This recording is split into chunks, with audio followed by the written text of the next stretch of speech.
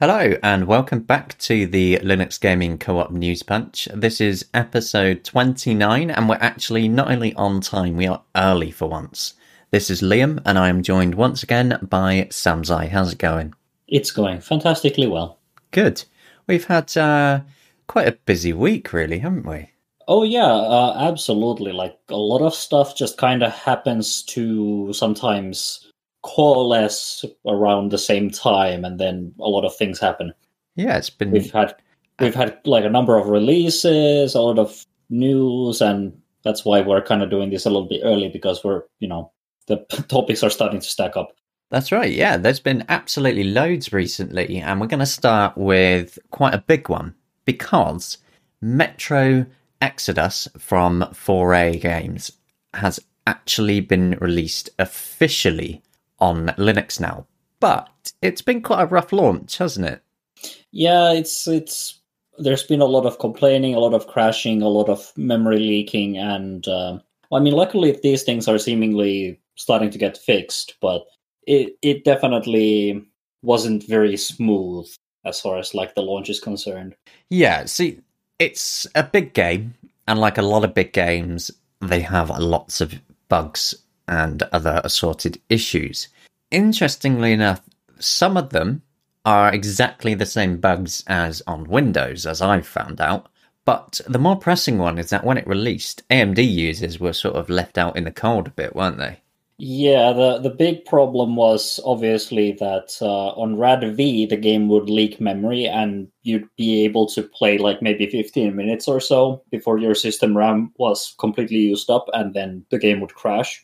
The good thing is that apparently that has been, like, the problem has been identified in Mesa, and a fix for that has been merged in already, so I'm still waiting for that to actually be shipped in a release. The second problem was, in the meantime, you could play it on AMD VLK, I guess, to like varying amounts of success. I had some graphical glitches when I tried it on my RX 580, and yeah, it wasn't a very good experience, and it kind of, apparently it's slower and stuff like that, but it doesn't leak memory, so I guess in the meantime it can be used to enjoy the game. The turnaround, though, on the RAD-V AMD driver issue was pretty impressive, because I think from the bug report on the Mesa issue list to a fix getting merged into Mesa was only about a week. Yeah, I mean, they're pretty speedy when when they're motivated enough. Yeah, exactly. But there were other issues, weren't there? Yeah, there was the second issue that I particularly ran into along with a couple of other people, is that the game didn't start on Wayland, and it took a while to figure out why it didn't do so, and the reason is basically super weird. The game will run on Wayland, but you have to turn on VSync before it will do so. Yeah, it makes no sense. I have never before seen an issue like this. But apparently the game will default to VSync off, but something about the VSync there is breaking the game on Wayland, so you have to turn it on, and then the game will launch, and it will work just fine. I've tested it. Well, up until it crashes, though, right? Well, I mean, I tried it on AMD VLK and it didn't crash, but it was just a horrible experience in every other way because there's a lot of like flashy glitches and sometimes you just kind of lose vision temporarily. So I only played like 30 minutes into the game and then I just kind of was like, okay, I'll just back in the oven. I'll just leave this for a little while longer. Well, with the patch that got merged into Mesa, it's hopefully, and it looks like it will be backported into the stable releases. So within the next couple of weeks, most people should be able to play it. Yeah, that's hopefully the case.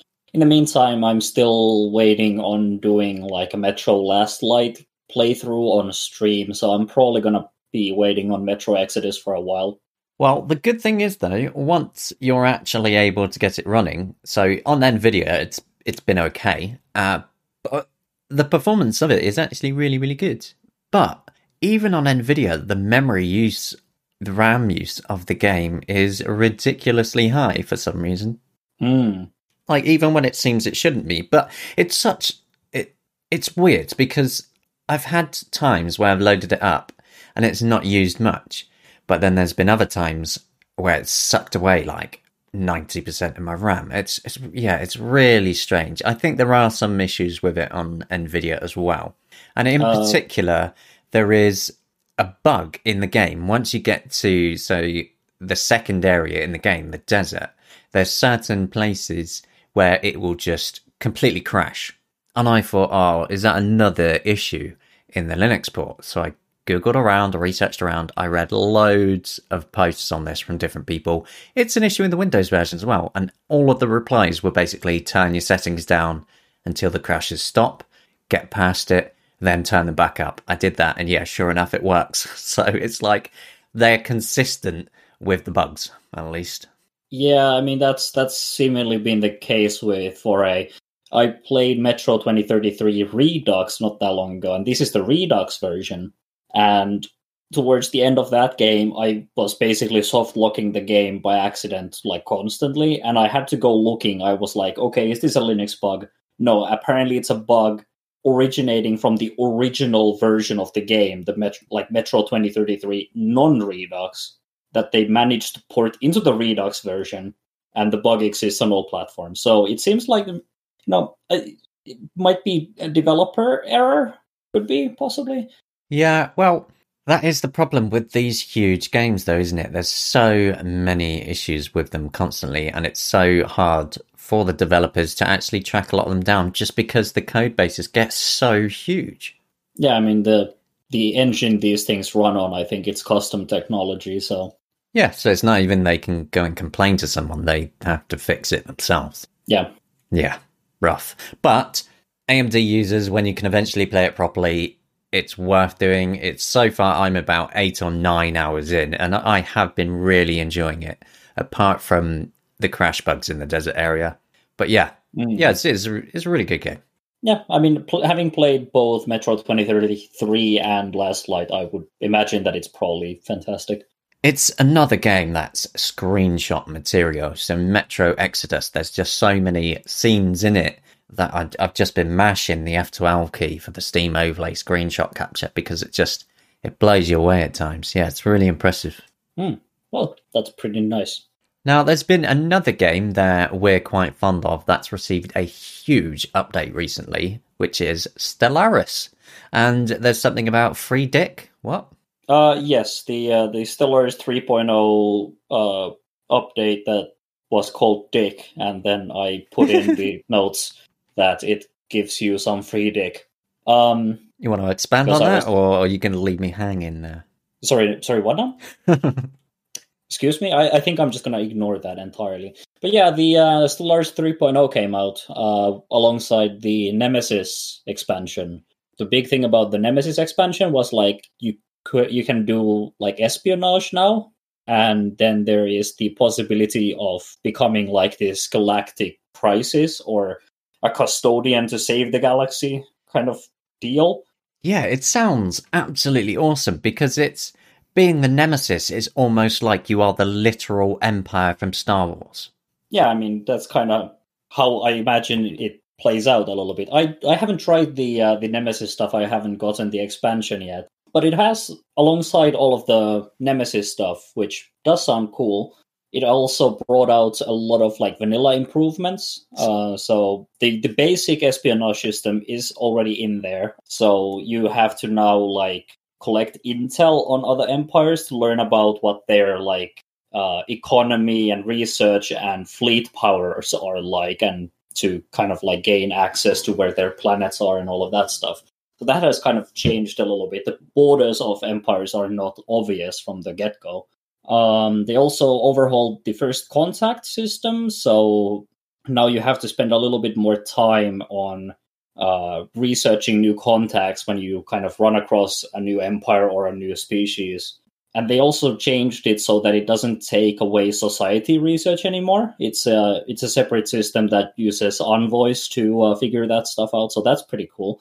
Because it means that your initial like society research isn't crippled when you start meeting all of these new empires. They also changed out some of the planetary improvement stuff. They added a new district type that allows you to create consumer goods and alloys at the same time. and they reduced the number of special buildings that you can build per planet. So the planetary construction stuff works a little bit differently. I've been enjoying that stuff. I've played like almost an entire game of the new version, and so far it's been working out quite well. And it actually has been probably the least buggy, like initially buggy version of Stellaris that I've played. Usually they've taken like a patch or two to really get going. But this one has been pretty solid. I've heard some complaints about a new, I think it's a sort of a feature thing. The population growth of your empire now scales based on your total population. So the more people your empire has, the slower new pops grow. I've heard some people on the forums. Yeah, that sounds a little bit backwards. I think it's to limit so that your population growth doesn't like explode towards the end of the game. I've heard some people complain that it's too restrictive, so they even say something like colonization towards late game doesn't matter anymore because you will never be able to actually get enough people there. They say that it caps out somewhere around 1,000 pops, and after that you really have a hard time picking up more pops. But based on the game that I've been playing, I've been just completely dominating the entire galaxy, and I don't think I've even crossed 1,000 pops yet. Like, I wasn't even anywhere close. So it doesn't seem like, at least for my playstyle, it doesn't really matter too much. But apparently some people have been complaining about it, so it's worth kind of pointing that out. Okay. The thing about Paradox games is every time they do one of these big expansions, they do a massive free update as well. And every time you come back to their games, it seems to be like almost a different game. Like, Stellaris has changed so much since the original release. It's absolutely insane. Yeah, it's basically an entire different game now. Yeah, but it's great. I think the evolution has been positive. I think that Stellaris 3.0 is a better game than Stellaris 1.0 was. Yeah, and like the last major update, so the 2.0, that was a huge improvement as well. And especially because most of these major systems go out for everybody. I really like their business model. I know a lot of people out there complain about lots of DLC, but it's not just a game where a company is releasing DLC after DLC after DLC to fill a list and get lots of money. The point about Paradox, how they do it, is they do free updates for everyone, and then they do big expansions and smaller, little, often at times even just cosmetic DLCs, and all of that money funnels back into the development of the main game to keep it going. Yeah, it is pretty fun. I think in some of the Federation stuff, like I have played the game with basically almost all of the DLCs, and then now I don't actually own. I don't think I have Federations. I don't have Nemesis. I think those are the two big ones that I don't have. I also don't have Distant Stars. But having played it with the DLCs, it seems a little bit emptier when you play it without them. But the thing is, I can't say for sure that, like, I'm pretty sure that, like, there are now more features in the base game than there used to be before these DLCs came out. So I think it's more of a problem of having played with all of the fun stuff and then going back to not having all of the fun stuff. So now some of the stuff seems a little bit empty now. But I imagine if I hadn't picked up the DLCs and I had been just playing the base vanilla version of the game, I bet it would probably have been like a massive improvement overall, like throughout all of these versions. Yeah, absolutely. Stellaris just keeps on getting better in my eyes. Yeah. On the subject of something getting better, here's the complete opposite. Nice. Club Beta dropped support for Linux and macOS for Crossroads Inn Anniversary Edition, which, I'll be honest, I think the way this was handled was complete bullshit. The game was a buggy mess at release. It still is a buggy mess even now. And the way this was handled was completely ridiculous. So they released an update, and in the announcement on Steam, there was just basically a one-liner to say they're working on getting the patch playable for Mac and Linux. However, once that is completed, support for these platforms will be discontinued. That was it. Nice. So basically, they want to port it once and then just ditch it after that. It's just, It's not reviewed well. It's clearly not done well for them overall. They seem to have really struggled with this title, and I don't want to dwell on it for too long, but it's just the way it's been handled really annoyed me because there was not even the tiniest apology there. Just it's a real cold and blunt. We're discontinuing it for you. Thanks for giving us your money. Yeah, always nice. So yeah, not sure how I feel about Club Beta going forwards. Well, I mean, I guess the good thing is that since it was a mess, and since it hasn't actually done well, I guess we're not, like, missing out on much. No, that's the main point. I mean, it wasn't exactly a big game. It didn't review well. Yeah, it's just annoying that developers can just drop support like that. It's again a problem of being a niche platform, isn't it? Yeah. Luckily, there are other games that work and have actual support, so... Yeah. On the subject of games on Steam, we have something way more positive now because Open TTD, so Open Transport Tycoon Deluxe, has arrived on Steam, which is pretty amazing, actually, when you think about the history of this game. I think this is probably where I need to admit that I actually have never actually played OpenTTD. What? Yeah, it's just like I've never gotten around to doing it, but like I've known about its existence. I've kind of been vaguely following its development, but I have actually never really tried it. But I've heard many good things. Oh, it is absolutely fantastic. So OpenTDD is the open source simulation game, and it's based upon Transport Tycoon Deluxe from Chris Sawyer. So it basically mimics almost entirely everything about the original game, keeping it as close as possible, but it also extends it with absolutely loads of features like huge maps, dedicated online server multiplayer that you can play with anyone, better AIs. It just, it just makes everything better. It is a fantastic example of open source in action, keeping an incredible game alive and further improving it. And now that it's on Steam, it has access to a much bigger library of players to appreciate this fantastic open source game as well. Would you say that them bringing the game on Steam has solved a hard problem for them? I have no idea what you're referring to. Oh, I heard some like murmurs about there being like some kind of a hard problem in open source about distributing software versions that are up to date. Yeah, I think I know what you're saying. That so with it being on Steam, they can just publish the updates there, and anybody who wants to have it up to date as soon as it's updated can have it there, versus different distributions having different update times. I can see there could be an issue there for people who want the day one update. So is Steam the only way that we can get up-to-date software on multiple different distributions of Linux? Well, no, that's complete rubbish, isn't it, really? Yeah, exactly. Because there's many ways to publish games for Linux that can be rolled out across different distributions. You have snaps, flatpaks, app images. You can have just plain tar files for people to extract. You can have an auto updater. There's many different ways.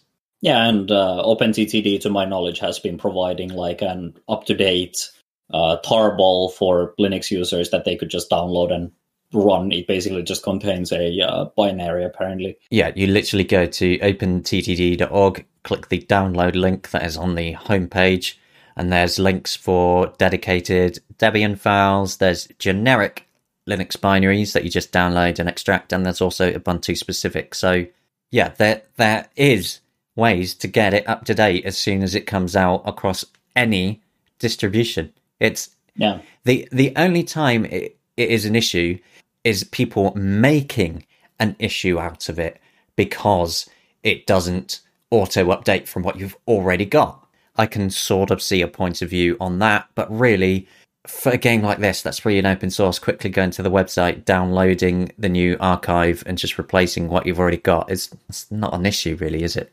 Or you just wait for the Flatpak version or whatever to be updated because it apparently updated like within a week from the new version of OpenTTD being released. Yeah. But I mean, for some people, it's important to make a lot of noise about very minor things and make very flashy headlines about it. But I mean, it's cool. I mean, the game being on Steam, it's it makes it available to a lot of people, so they get a lot of eyeballs on the game. And obviously, for some people that already use Steam, I mean, may as well take advantage of Steam in that case if you feel like doing that. So yeah, absolutely. I mean, being on Steam is just an improvement anyway. Yeah, I mean, more distribution channels, the better. Yeah, in my opinion. Exactly. Yeah. In other open source news, one of my favorite real-time strategy games, Warzone 2100 4.0, has been released, and it comes with Vulkan support. I have to kind of wonder, does the Vulkan renderer actually bring tangible improvements to this game? I mean, we're talking about a game that is old, really quite old, that has been running just fine up until this point without any issues. Yeah, I get what you're saying. Warzone 2100 has been around for a very long time. I played this originally on the first PlayStation. Like, this is how old this game is. And I remember even back then having such an amazing time with it. And eventually the developers and publisher allowed it to be released as open source. And then a group formed around it and they've just expanded it continually. And yeah, now the latest version brings in Vulkan API support. And yeah, it didn't really need it. I mean, it did run amazingly well with OpenGL, but with Vulkan, it gives it more room to grow again, I guess. Yeah, I mean, it's amazing to see that a project, this old. I mean, the open source project is pretty old by itself. Yeah. But not to mention that it's based on a game that is even older and still getting updated and now getting, ported to a modern kind of graphics API. It's pretty awesome to see, really. It's just that it kind of seems a little bit funny to me that we're like chasing modern display and like rendering APIs with a game that is pretty simplistic in its graphical, effects and style. Yeah, it is. It is quite retro compared to a lot of modern real-time strategy games coming out in terms of pure graphical fidelity. But Warzone 2100 overall, though, is still such a unique game because of the design system involved. So you research different objects and weapons and so on, and then you create your vehicles yourself out of parts. So you design them and then save it and then you build them up. It was such a brilliant system, and it still to this day holds up amazingly well. So with Vulkan, hopefully then for future generations, it can just continue to be amazing. Yeah, I mean, the good thing is that it will, if they keep updating it, it will always remain compatible with the latest and greatest in terms of the technology that we're using. So, I mean, in that sense, bringing it to a Vulkan renderer would already be, worthwhile. Yeah, it might even open it up to more platforms down the line. Who knows? Yeah, possibly. But like OpenTTD, this is again such an amazing example of open source. I keep saying things like this because it is so true. This was originally a full commercial title with a developer and publisher across consoles, later on PC and so on Windows, and eventually with the open source release, it was then officially done on Linux as well. But it's just older games. I wish more developers and publishers would just open them up. Yeah, I mean, this is a good way for both of these games to be archived because, not only are people keeping the files online and accessible, but they're also making sure that those files keep working on the newest operating systems. So you don't have to go and mess with like a convoluted setup of emulators and compatibility layers to keep one old piece of software running. Instead, you just keep the software up to date so that you can load all of the data files and keep the whole thing running, and you can experience it years and years down the line after the actual game has, stopped selling and all of that stuff. Yeah, but the thing is, something being open source doesn't mean it can't still be sold. It's such I mean, absolutely. it's such a common Absolutely, yeah. misconception, and people I've seen developers even as even recently. In fact, I was speaking to a developer about having their source opened, and one of the most common things is people thinking that they're just going to get instant clones, and people are just going to copy what they do, and it's just well that happens anyway. It Yeah, happens I mean, all the time. Look at mobile, especially, is such it's a mess with everything. As soon as somebody comes up with a good idea, it's cloned, and there's hundreds of clones. It's just that is going to happen anyway. It's not that big of a deal in my eyes. yeah, I mean, it's annoying, but I don't think there is much to be done about it, and I don't think the release of the source code is really, I don't think that really advances it. I feel like that rather opens up opportunities for people who are actually like supporters of the game to build upon it and kind of try out their own ideas, improve it, and keep it running for years down the line. And I mean that opens up the possibility of also getting sales way after you've actually stopped development on the software yourself, because you can just keep selling the data files. Yeah, exactly. That is such a good point. I mean, somebody might come along eventually and create some open data files, but that doesn't happen very often. And considering if you release the source code but keep the data files as needing a purchase, most people would just be happy with that anyway. Yeah. Yeah. Well, we've covered a few games there. How about some desktop Linux news? Yeah, let's do it. All right. So, GNOME or GNOME, however you want to say it, released version 4.0 recently, and it had a pretty big overhaul to the activities overview. Yeah, it was sort of like in some ways a radical change, and in some ways kind of like an incremental one. I've been using it. I've liked GNOME for a while. I say GNOME, by the way. Yeah, I've basically enjoyed many things about it. I've liked the workflow. Basically, one of the biggest things that has been keeping me away from it is that it has sometimes been a little bit incompatible with my streaming setups and things like that. But nowadays, OBS works really well on Wayland with GNOME, and I've been just having a good time. But the biggest things, I think the most controversial thing that they kind of did with the GNOME 40 version was changing the workspaces from vertical to horizontal. Yeah. That was a lot of people complained about it when the initial kind of design docs and kind of all of those things came out. You kind of just get used to it really quickly. I haven't really found any reason to complain about it, and for most purposes, like I've just adapted to the way it works really well now.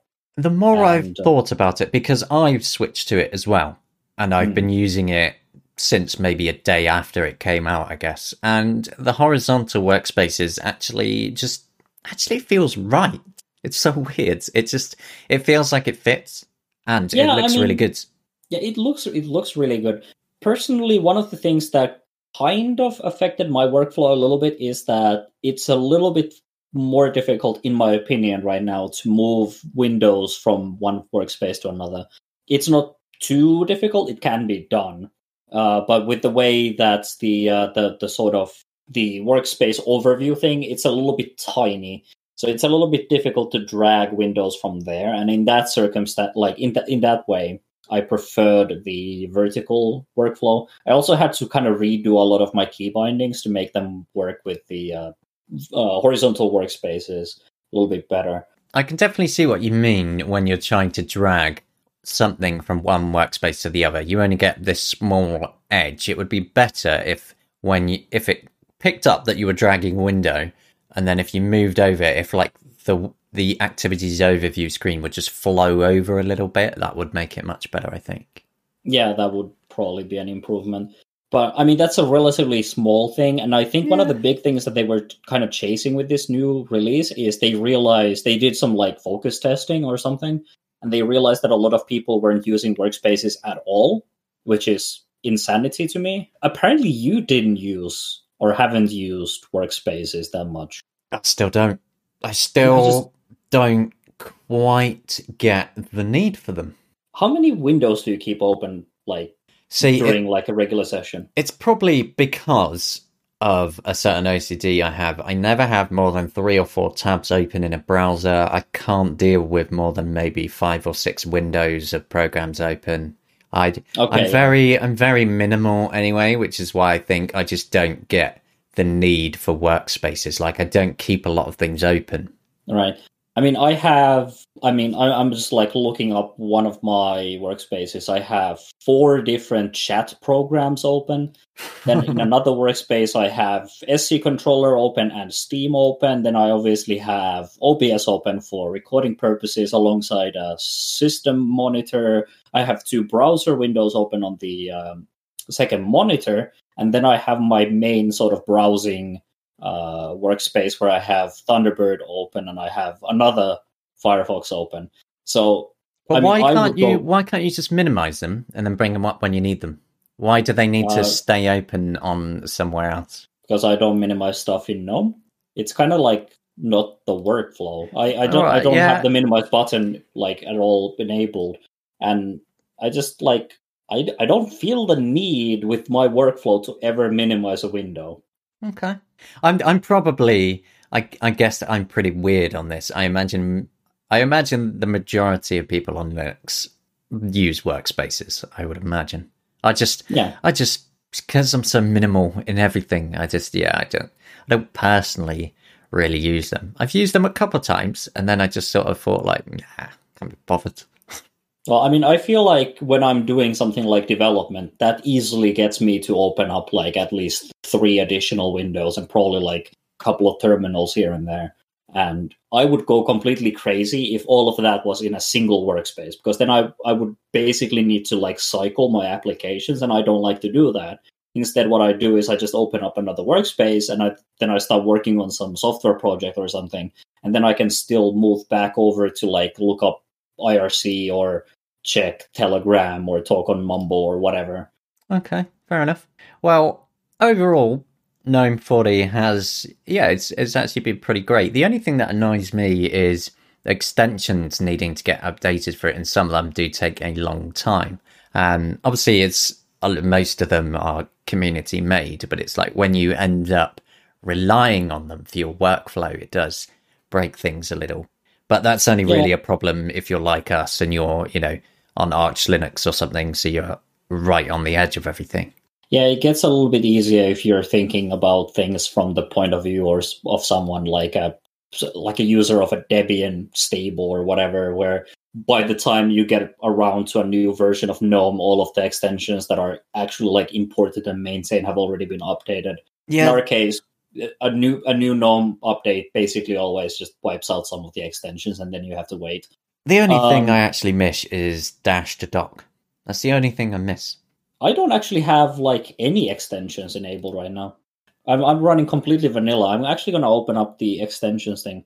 No, I have one extension. I have GS Connect, so that I have I can like look up my mobile phone information on desktop. But that's the only extension I have. I don't have anything else installed because I don't need it. Like I just like the GNOME workflow, and it kind of just works without extensions for me. I can see why some people might want to have some extensions to bring a more sort of traditional desktop workflow, but I just kind of like I've gotten used to the way GNOME works, and I don't see the need for any extensions beyond that.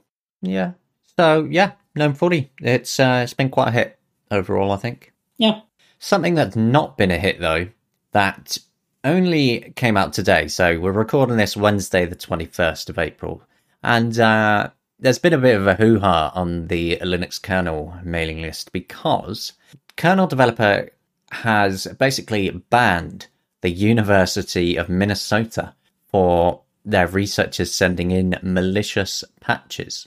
Yeah, they apparently they had this. They wrote this paper called "On the Feasibility of Stealthily Introducing Vulnerabilities in Open Source Software via Hypocrite Commits." It really flows off the tongue. This fantastic name of this paper. What a title that is. Yeah, it's academia. These titles get very long. So what they were basically doing is they were investigating if you could stealthily sneak in security vulnerabilities into an open source project. And in this case, they focused on the kernel. and they wrote a paper on that. And since then, they've committed like some new changes that don't do anything. Like they kind of just fixed non-existing bugs that didn't actually, like, the changes didn't really change anything. They just moved some code around, apparently. And because of the fact that they've done this paper in the past where they've actually tried to smuggle in security vulnerabilities, and now they're sending these completely pointless patches, they basically just got banned. And there's been a lot of noise made about this because it does raise some questions about ethics in doing this sort of research. And the more you dig into this, the more the kind of like the weirder it gets. Yeah, this was really, I was reading it and it was a true what the fuck moment, because the more you read into it, the weirder it gets, because Sarah Jamie Lewis, who is the executive director of Open Privacy, actually pointed out on Twitter that they and others already expressed their concerns in a co-op letter in 2020 about, the ethics of this and about their concerns on it. So the researchers involved in this just seemed to just ignore that, I guess, and carried on with it. Yeah, I mean, the biggest problem here, obviously, is that typically when it comes to doing research, there's two ways you can go about doing research. Either you observe or you like sort of interact with consent.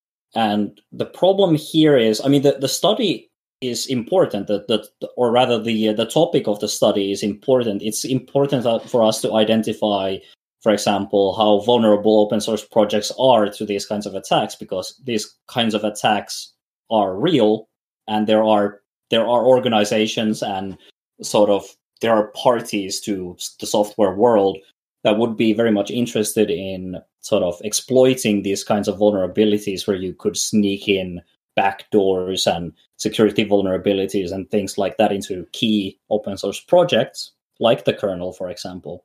But the problem here is that they weren't doing either of the two usually sort of acceptable models, which is, one of them is that you ask for consent, and then you can interfere with a project or with other people's experience if you have their consent to do so.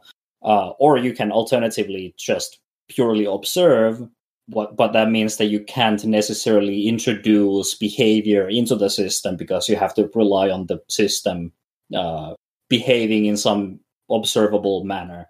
And in this case, they didn't have the consent of the kernel developers. Nope. And they were themselves introducing behavior in the system by, bringing in these changes and, intentionally trying to introduce security vulnerabilities. Yeah, the kernel devs did not look kindly upon this. And they basically said they're being experimented on, and they really don't appreciate that. And as a result, the university is basically banned from giving code to the Linux kernel now. Yeah, I mean, doing it this way, it wastes the maintainer's time, and the maintainer's time is precious. And let's say one of these security vulnerabilities had gone through and been merged and shipped. It's dubious if the experimenters, the researchers here, would have actually been able to notice that their patches had gone through, had been merged, or let's say somebody uses out of 3 patches, somebody decided to download the newest patches for their own system and then run that. I don't know who would do that, but I guess somebody could. And in that case, there would be actual systems with these security vulnerabilities, and the potential for these to be exploited would be there. It's a tiny possibility, but it's technically possible. The whole situation is just absolutely ridiculous. Oh yeah, absolutely. Because they've completely soured the name of the University of Minnesota now, to the point that the Department of Computer Science and Engineering has even now released a statement because this has come out. They've basically denounced it, suspended the research, and they're saying they're looking into how this even got approved originally. And it's like, wow, those researchers are probably sitting there going, is it hot in here? Wiping away all the sweat. Well, I mean, here's the thing, though. Who has ever heard of the University of Minnesota in any kind of like a sort of important context? I mean, I have never heard of anything coming from there, but I mean, also not super up to date on all of the coolest universities of the United States, but it does give a bad name to the university for sure. And the names of these researchers have definitely been soured. Yeah, I don't know what this is going to what is going to come out of this, but the kernel developers definitely have good reason to ban the university from participating in kernel development on these grounds. And the way this study has been conducted, it shouldn't have been done this way. They should have either sought consent for this from some kind of a person inside the kernel community, or they just should have stuck to observing instead of trying to push these things through themselves. I just think it's completely absurd that any researcher out there would willingly put buggy code into something to write a paper about getting it in there. It's just madness. I mean, I can see the motivation, and I think this is an important topic to explore, but not in this way. Yeah. The in this case, the methods are simply not suitable. Yeah, it's the method in the way that it was done. I mean, it's a good idea to ensure the processes are all there and up to date to weed out bad code. But doing it like this is just bad. Yeah. Yeah. How about a little news about Windows? Oh, God. We don't talk about Windows a lot here, do we? Well, I mean, it's gaming on Linux, not gaming on Windows, or gaming on Linux, and then there's some stuff about Windows. But in future, you might be gaming on Linux through Windows, through the Windows subsystem for Linux. Sounds disgusting. It is just, right, so it's such a backwards name, the Windows subsystem for Linux, because it's completely backwards. It's Linux with inside.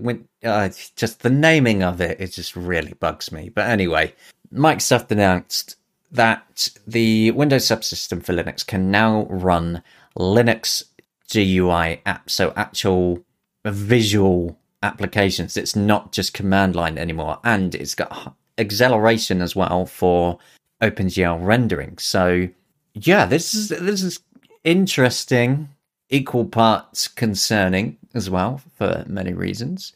But I wanted to bring this up because when it comes to anything like this, I really do try to be pragmatic and just look at it from calmer sides. So my thoughts here is that this gives developers an opportunity where only today you actually shared me on Telegram a game where the developer's like, well, I don't really know Linux. I don't have a Linux machine. I can't make builds. I can't test it. With this does give developers a way on their Windows machine, on their existing desktop, to make and test and port their Windows games and applications to Linux from the comfort of what they're familiar with.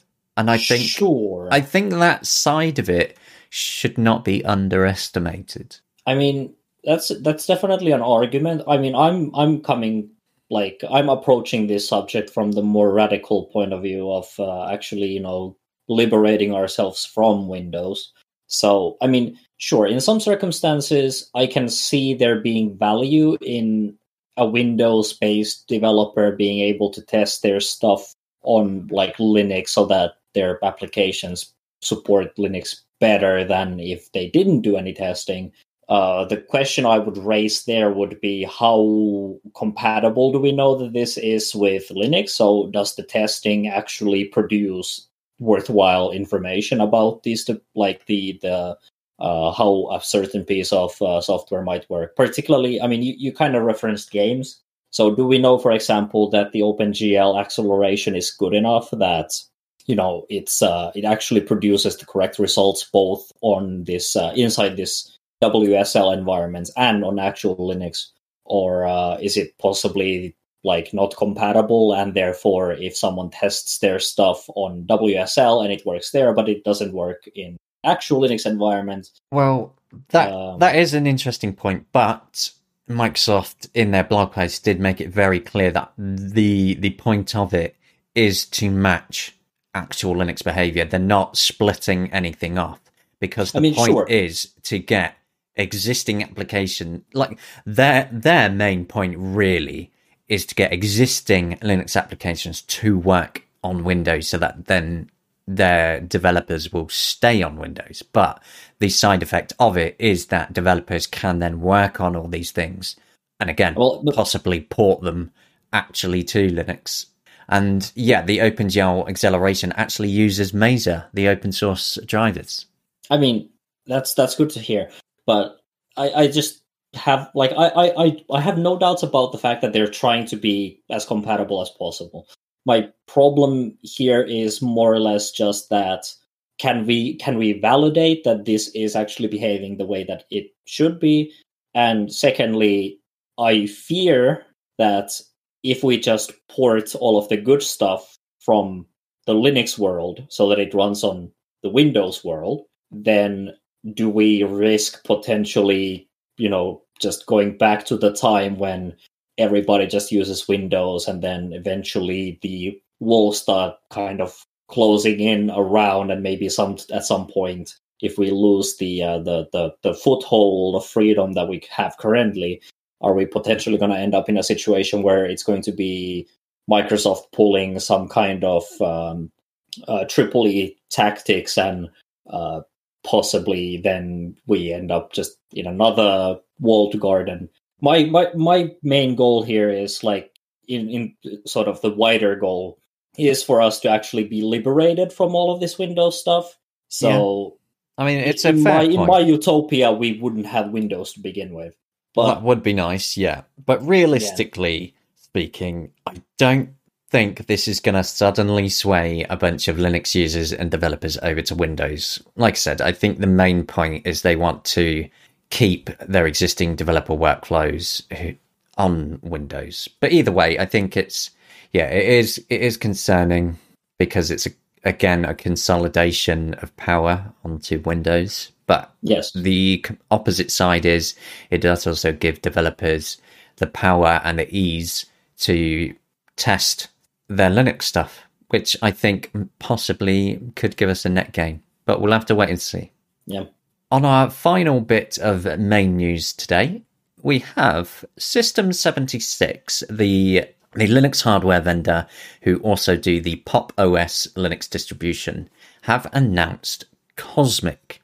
This is their GNOME-based desktop environment exclusively for Pop! OS. Now, their announcements on this have been slightly confusing for people, because they are calling it a GNOME-based desktop environment. That was their official line, but it's just essentially plugins hooked into GNOME to give it their own layout and style. So it's not a full new desktop environment. It's not yet another desktop environment. It's just System76 really customizing the experience for their customers, both those just using Pop! OS or those actually using System76 hardware as well. Yeah, I mean, it seems like they're basically leveraging the extensibility of GNOME to kind of change it radically. I mean, they've been doing the sort of tiled window management thing on top of the GNOME platform with their previous thing, which is super cool. Yeah, it does look pretty cool. And since I've used tiling window managers in the past, it kind of intrigues me, and I kind of would like to test that at some point. The biggest problem there would obviously be if it will remain compatible with the as GNOME updates. But I mean, I'll probably get around to like testing it at some point. But yeah, I mean, what they're doing here, it looks pretty cool, and it's a good way for them to sort of explore a different sort of an approach to window management on a GNOME platform. Yeah. It's again though, they're getting closer, System 76 are, to being sort of like the Apple of the Linux world, I think, because they're one of perhaps the only vendor out there that has everything like they do. So they build their own desktops with their own cases that they make themselves. And eventually they're moving on to do that for laptops as well. They've got their own distribution, so Pop OS, which I always have to look up the spelling on because it's silly. Yep. And now they're completely customizing the desktop environment as well. But yeah, I mean, they basically control almost the entire tech stack, but obviously with the difference to something like Apple here is obviously that they're basing all of their tech stack on open source technology that others can also adapt. Exactly, and Cosmic as well is already up on GitHub for anybody who wanted to go and have a look at it. Well then, how about some quickfire news? Yeah, let's do it. Okay, so you like retro shooters, yeah? Yeah, absolutely. So there is one called Celico, which is an upcoming shooter that is being made with the GZ Doom open source game engine. Yeah, it's fantastic to see GZ Doom being sort of used in this capacity because it's such a good engine, and this isn't the first time we've seen like a commercial project use GZ Doom to do this sort of a thing. No, there's been a couple now, but yeah, Celico, upcoming shooter based on GZ Doom, and it looks awesome. Yeah, it absolutely does, and I want it, and I want it now. Yeah, it does look good. Now we also have Delta V Rings of Saturn. It's a space mining game built in Godot engine. The developer did something really interesting recently where they've turned the demo into a full game. So you can go right now on itch.io or Steam, download Delta V Rings of Saturn, the demo, and play through the full thing if you want to. The only thing you can't do is load a save game. You can make save games, but if you want to load them, you actually have to buy the game. That's really clever. Yeah, that's a very nice way to sort of ensure that you can get a proper experience out of a demo, because obviously the problem with demos is how much do you show and other people want to see more than others. And in this sense, like you can experience as much as you can during sort of a single session. Yeah, I think it's absolutely fantastic. Yeah, it's a very clever way to do it. We also have Wasteland 3 is getting a full expansion with the Battle of Steeltown, which, yeah, is coming out on June 3rd, and it instantly reminded me of Fallout yet again. Even the name, the Battle of Steeltown. Okay. Mojang have split the Caves and Cliffs update for Minecraft into 2 parts because it's so big and game-changing. Both parts, though, should be out this year. Right. We also have Across the Obelisk. Now, you're a big fan of Slay the Spire, yeah?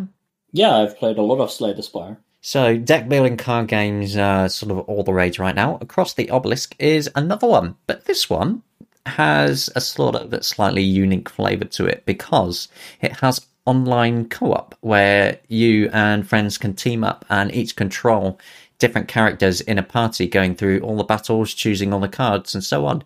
It's very cool. It's out now in early access, so if you like your deck builders and want to try something a bit different, go check it out. I'll probably need to look at that for a bit, yeah. Commandos 2 HD Remaster has now been officially released for Linux from Calypso Media.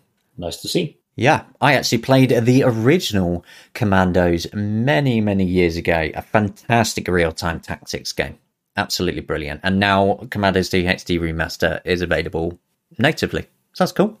Yeah, I mean, I haven't tried the original and I haven't tried this one, but I mean, since it's now on Linux, I may as well try the remaster at some point. Absolutely, you have to. Real-time stealth tactics games like that are actually brilliant. The final bit of quickfire news for this episode is that Portal Stories Mel, the absolutely fantastic standalone mod, has recently received Vulkan support for Linux in a new beta version. It's doing it using the DXVK native layer like Portal 2 does. Yeah, so basically they replaced the toggle with DXVK. Yeah, so basically the original source games from Valve used a toggle or 2GL layer to basically transfer Daridex over to OpenGL, which is being replaced with DXVK to bring it to Vulkan instead. It's very cool, and yeah, Portal Stories now has it as well, so, well, it's in beta at the moment, so you can switch over to it and test it out with Vulkan and see if it performs better for you. I might need to go back and test it with the Vulkan support. I never got very far in Portal Stories, Mel. I didn't either, but it's got such a high rating, and it does look genuinely good. I think this is a fantastic excuse to go back and play it. Yeah. So, Samsai, what have you been playing on Linux lately? Stellaris has to be the biggest one. I started a new game with the 3.0 release, like I mentioned earlier. Yeah. And I think it ate pretty much all of yesterday for me. I was supposed to have like a productive day and doing like actual university stuff, but I just played Stellaris instead. I've been playing this sort of an empire around like fanatic materialism. And one of the funky things I did is I built up my technology level so much that I basically eclipsed the entire galaxy in tech. And that caused the other empires to behave rather strangely towards me. They realized that I was so powerful thanks to my technology that they basically, all of my neighbors just threw themselves at me and asked to become protectorates. So I basically conquered half of the galaxy without going to war, and then I turned everybody into robots, and they were fine with it. What? Yeah, I just like decided that I want to like become a synthetic, so I just picked up the traditions that allow me to turn myself into robots, and then at some point I was like, I have all of these different species inside my empire now, and it's becoming difficult to like manage all of them. So I just set the default sort of rights for all species to just assimilation. So every time a new like species moves into my empire, which they do, I immediately, when I stopped slavery, which I had for a while, but I got tired of slave revolts, everybody just wanted a migration treaty, even though I set the species default rights to assimilation, whereby immediately when they move onto my planets, they just immediately get turned into robots. And the entire galaxy is 100% fine with this. Nobody's stopping me. So you're creating this huge robot army. I'm basically the Borg, but instead of going to other people to assimilate them, I'm like, hello, please come visit us on our assimilation planet. And then everybody's like, that seems like a good deal. I'm going to go take a trip to the assimilation land. And then immediately when they land on the spaceport, I'm like, okay, you're a robot now. All right. So they come to Borg theme park. Basically, but they become part of the theme park. All right, okay. Well, it comes as probably no surprise that I've been playing a lot of Metro Exodus. Obviously, I've got a few hours in that now because it got released. I also rage quit Valheim. Oh. Yeah. So we were exploring the swamp, and the swamp is really scary, and everything's trying to eat you and poison you. And I lost my body, all my fantastic gear, and I tried for like 2 hours to get it all back. And in the end, I just sort of gave up because I had nothing available to build a raft to get back over, just to run and grab my stuff. Because of where I spawned, there was no meadow around to get any of the normal materials I needed for like the basic raft. But then I had the idea to just create a new world, and one of the best things about Valheim that we spoke about before is that you take your main character to any world. So if you're stuck, you can just make a new world, and because you start off in the meadow, well, you can just run around and get everything you need. Yeah, I mean that's an idea that I didn't even think of, but yeah, that also works, just as all of the fun stuff where you can play with different people without worrying about losing all of your items. I mean, it's the same functionality. It works the same way for that particular circumstance too. Yeah. The other game that I've been playing is another recent release. It's called Voxel Tycoon. Now, it's a management sim that's also a transport network sim. So it's a bit like Open Transport Tycoon Deluxe, things like that. But it's also got sort of a slight Factorio element to it even. Yeah, it's lots of things. It's got a research system and everything, but you're constantly laying out roads and rail tracks and so on. And it's set in they say it's an infinite voxel world, but I don't really know if it is truly infinite or not. But you start off, so in this small land, you start building up, connecting cities together. And then once you start getting a lot of money roll in, you can buy more sections on the map. And it just gradually sort of expands and expands. Yes, very, very good. For an early access release, Voxel Tycoon, definitely go check it out. It looks really, really good and it plays really well. So yeah, it has been a busy couple of weeks, hasn't it? Yeah, there's a lot of stuff happening in very quick succession, sort of. And I think we're still like due for a couple new releases, if I recall correctly. Yep, we have Total War Rome Remastered coming up soon. Ooh. That's going to be a very interesting one to take a look at because it's Feral Interactive developing it as well as porting and all at the same time. It's going to be very interesting. It's a good thing that I got myself a summer job because all of these new releases are draining my wallet dry. Yeah, I know that feeling. But that is it for this exciting episode of of News Punch. Yes, that is what we're doing. That's the one. Yeah, nailed it. Okay, thanks for listening, everybody. We are signing off. Yep. Bye. Goodbye now.